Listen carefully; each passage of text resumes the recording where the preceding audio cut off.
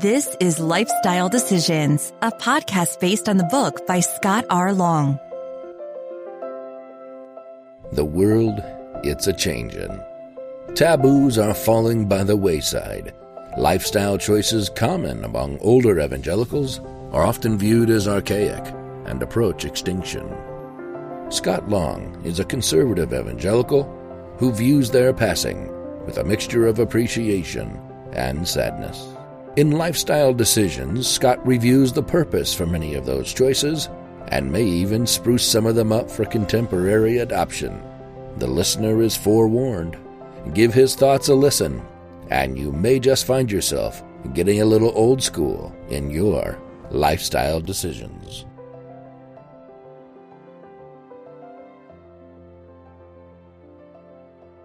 Modern dance. Among the American Christian taboos, common in the past and now in decline, is dancing. It's important to note that the dancing so shunned is the variety popular in the United States in modern times. There's no doubt in my mind that God designed for people to dance, to celebrate, to have fun, and to demonstrate happiness. I think, for example, of Psalm 149:3, Psalm 150, verse 4, Jeremiah 1:4. Also, I have no doubt that God's good pleasure excludes dancing as an occasion for sensual touch, sensual movement, and sensual gesture. I can concede that there are people who have danced in contemporary mode apart from sensual awareness, just as a 1-year-old can wander naked without shame. But it is hard to deny that most modern American dance is laden with sensuality. Perhaps I need to define sensuality.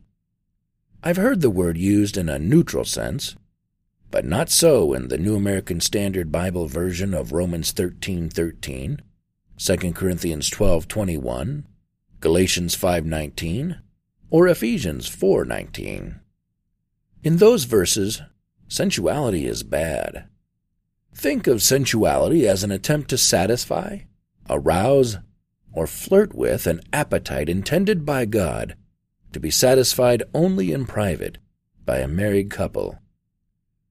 In my own experience, my elders' evaluation of modern American dance brought about a teenage detestation of sin. We had been robbed. Sinful misuse of dancing had spoiled a good thing. So, why not among ourselves redeem it? Should churches train people and provide for healthy dancing? Sounds reasonable. But will it work?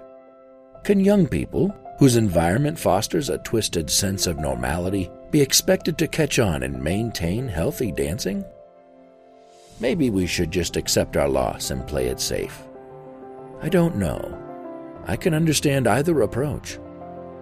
But let us make it clear. Any person who chooses to dance must accept responsibility for doing so in a wholesome manner.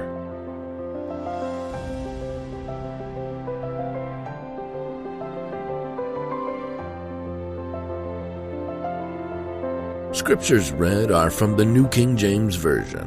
Copyright 1982 by Thomas Nelson, Inc. Used by permission. All rights reserved. The views expressed here are those of the author. Audio narration by Nathan Long.